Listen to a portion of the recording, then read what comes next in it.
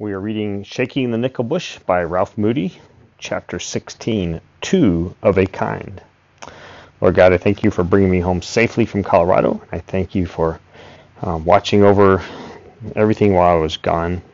Direct the steps of each of the kids and grandkids where they are living, and I pray that they would enjoy this transition to summer and the beauty of all that you caused to grow on the earth around us. In Jesus' name, amen. The Arizona banker who had given me the attorney's name was a kindly old gentleman, but his son-in-law was no gentleman in any sense of the word. His name was painted on his office door in big gold leaf letters, and under it, Counselor at Law. Then, down in the center of the frosted glass panel, was the smaller word, Enter. I did. We looked straight into each other's eyes for the barest fraction of a second. Then he looked down at his desk.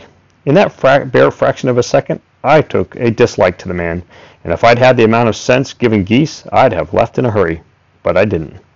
I'd promised the old banker that I'd make his son-in-law's bust, and just because I hadn't fallen in love with him at first sight was no reason for running out on my promise. The office wasn't in the best building in town, and it wasn't a very big one, but 3/4 of it, the part with any windows, had been walled off to make a private office. It was through the open doorway that I caught a glimpse of the attorney. Half the space not taken up by the private office was cut off by a heavy railing, with a settee on one side and a couple of straight chairs on the other. Beyond the railing, a bird-like little woman of about 50 sat at a typewriter desk. She looked up nervously when I came in, rather as though she expected me to be cross with her, and she didn't answer when I said, "Good morning." Then, when I told her my name and that I had a 10 o'clock appointment, she acted as if she didn't know what to do with the information. She glanced around toward the open private office doorway, back at me, and toward the doorway again. Without saying a word to me, she moistened her lips with the tip of her tongue, fidgeted them a bit, got up as if she weren't yet fully decided, and went to the open doorway, just as I'd have done to the one in the lion's den if I'd been Daniel. But she didn't go in. But I heard her mumble something, half under her breath. With her in the doorway, I couldn't see the attorney, but I couldn't help hearing him say, in a voice that sounded as if he were holding it deep in his throat, "Oh, it's that artist fellow. Let him come in." She did, and I went in. But I still don't know why.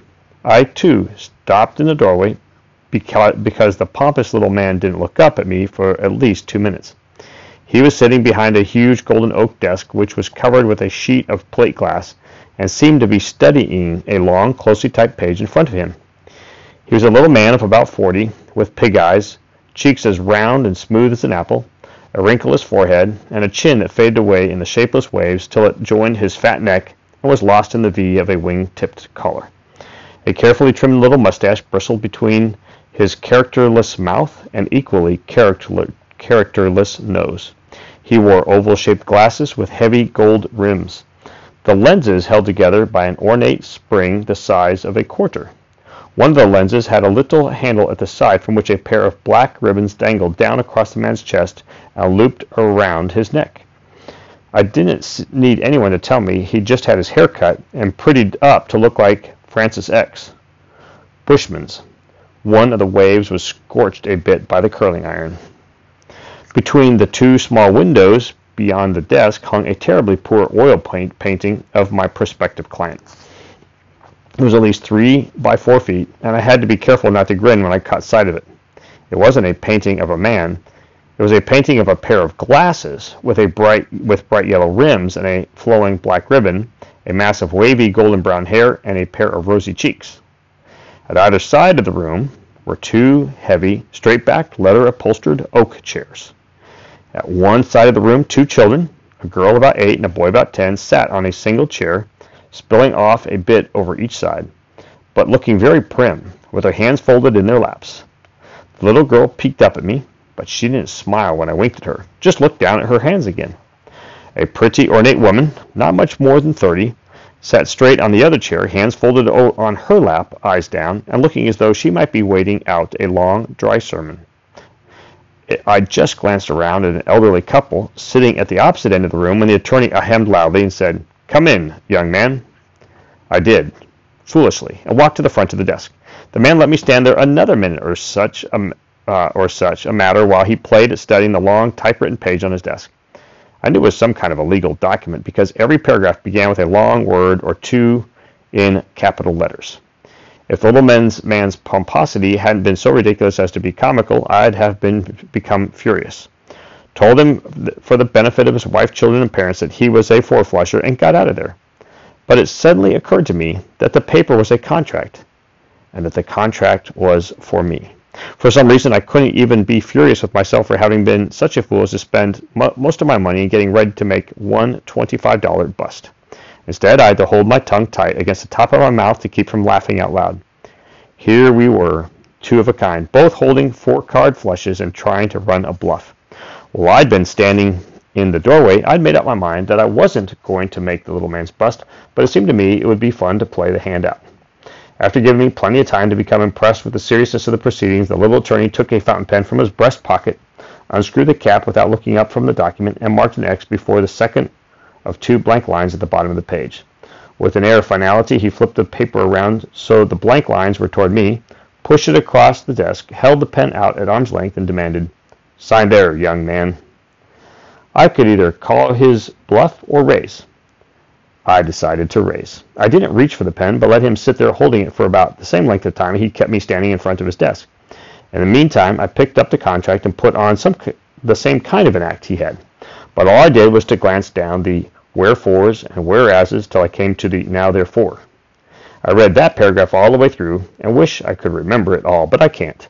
It started off with, "The said party of the second part shall execute in durable material which shall closely emulate Carrara marble, a true and faithful reproduction of the countenance of the said party of the first part."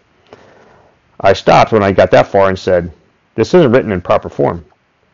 The little man took off his glasses, waved them languidly, sighed resignedly, and said, "Quite proper, young man, quite proper. I have perused the instrument diligently." "So I noticed," I told him pleasantly, "but Carrara is generally spelled with a capital C. It's a city in Italy, you know." For a moment, he looked as though he might explode. His face turned scarlet. He gasped for breath and bawled, "Miss Beggs!" "No need to call her yet," I told him.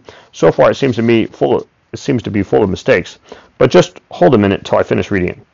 "Preposterous! Preposterous!" he barked, but it had the sound of a dog that's run back into its own yard before turning to make his challenge. I knew I had him where I wanted him right then, and though I didn't look up from the paper, I knew he was watching me, so I let myself smile as much as I wanted to as I read on to the bottom of the page. There were a dozen more said parties, and without recourses, quote, end quote. But what it amounted to was that he'd pay me $25 after I'd made a reproduction of his countenance to his complete satisfaction, with as many sittings as he deemed necessary, and at such times and places as he might find convenient. The best part was the last. It said that if I breached the contract in any manner whatsoever, it would constitute a confession of judgment, and I'd owe him for whatever time and inconvenience my failure had cost him. I pretended to go back and be reading the whole thing again from the top, but my prospective client snapped, Come, young man, I can't waste the whole day on this little matter." I kept right on, running my eyes back and forth across the page, but not reading a word, for another minute or so. Then I tossed the contract on the desk and said, as if I'd just made a big discovery, "Oh, I see what the main trouble is. You've got your parties of the first part and parties of the second part twisted around. A man's apt to do that when he has so many of them." His face turned fire red again, and he made a grab for the paper, but caught himself and pulled his hand back. It took him a few seconds to get back into his act, but it must have been an old one, for he knew it by heart, and I never saw a man who could get a more perfect sneer into both his smile and his voice. He took his glasses off with one little pinky lifted gracefully, waved them, and said, "My dear young man, it is apparent that legal terminology confuses you." "That's right," I told him, "but you've still got your parties turned around. You see, it is I who will decide what material the bust is to be cast in, the competence of the workmanship, the price, how many sittings will be required, and when and where it will be convenient for me to have them. It is you who will sign a confession of judgment agreement to make good any loss of time or inconvenience you may cause me. The price will be $50 in advance, and before you make up your mind about so large an investment, you should understand that the finished bust will be neither emulate nor simulate Carrara marble. It will be plaster of Paris, just as your father-in-law's was. Now, sir, if you would like to drop a contract saying exactly that, nothing more or less, I'll be happy to sign it. If not, good morning. All the way through, I had kept my voice at the same tone I'd have used if I were telling the little boy he must be good or Santa Claus wouldn't come. And before I was finished, that attorney wasn't a bit sure but what he was the little boy. That's why I put the good morning on the end. I knew as well as if he'd told me that he'd brag to everyone who would listen, telling them he'd engaged a famous artist to come to El Paso solely for the purpose of executing his portrait bust, and I knew he'd eat whatever amount of crow he had to before he'd let me get away. Before I'd finished, he was sitting with his mouth open, like a newly caught fish gasping for air, peeking nervously first at the old folks and then at his wife. But I'll have to give him credit for being a cracking good little actor. He caught himself before I could turn away from the desk, put on his best synthetic smile, and burbled, "Let's not be hasty. Good business should be done in good humor. I'm afraid the legal verbiage may have been upsetting to you. We in the profession sometimes forget that." "Oh, I didn't mind the verbiage," I broke in. "It was only the order in which the words were arranged that I objected to. And the price." He ha-ha-ha'd as mirthfully as if he'd lost his best client, waved his glasses, and said, "Possibly it would be as well to forego the formality of a contract to cover so small a transaction. But I believe there's a slight misunderstanding. I was informed that the emolument would be $25, I finished for him. But that's my rural price. If you want one, it will cost you $50, cash in advance, and you can have a contract or not, just as you please." He was pleased not to have a contract, and I pleased not to accept his check, not because I was afraid it would bounce, but just to make him eat a little more crow because I had to take him for a sitting. It was probably a kiddish thing to do, but an ornery nag will usually handle better if you give him a taste of the spurs before you start out on a difficult trail. The hardest part of our meeting was finding something to say while Miss Beggs was out getting the check cashed. Just as I left, I reminded him to be at my hotel suite at 2 o'clock sharp. Then I looked back and added another sharp, just as he had done on the phone.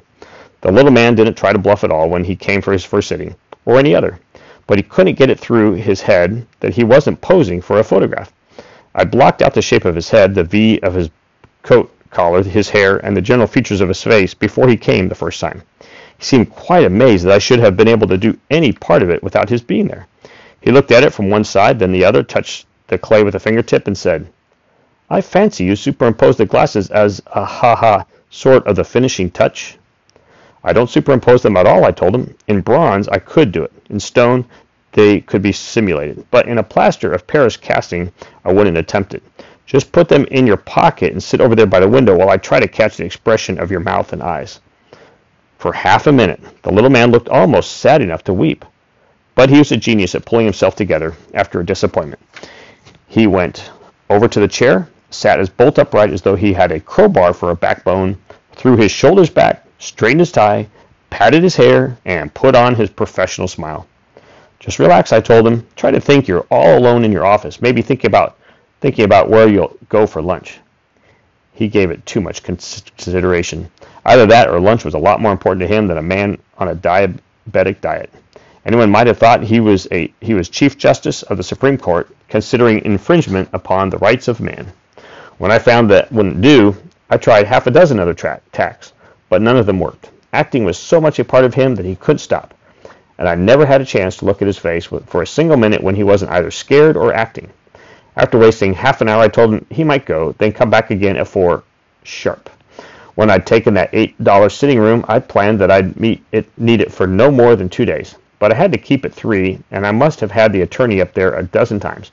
With his apple-like cheeks, smooth forehead, wrinkleless eyes, and nondescript nose, I could have modeled him without having him up there at all, except for his mouth. Try as I might, I couldn't shape it so that it didn't come out with either a smirk or a sneer. The worst of it was, he'd have been satisfied with any one of a half dozen smirks I came up with. But I couldn't make myself leave them alone. That was the one time when I was eager to heave plaster at a model's face as Lonnie had ever been. But I could no more leave that mouth alone than I could fly to the moon. I must have made it over 100 times before I gave up, took the clay model to our cheaper room, splashed on the mud, dried it, and let Lonnie pour in the plaster for the casting. Altogether, we were 6 days in El Paso before that bus was finished and ready for delivery. And it didn't help my feelings. a bit that the little attorney liked it. He had a regular reception at his office for the unveiling, and the last thing I saw as I left was that darned plaster face with the mouth smirking at me. I delivered the bust at 5 o'clock in the afternoon, and an hour later, Lonnie and I were rolling out of town, where there was plenty of space to sleep without paying hotel bills. That was such a great description of handling the attorney. I love you guys. Have a great Sunday at worship if you get to hear this tomorrow.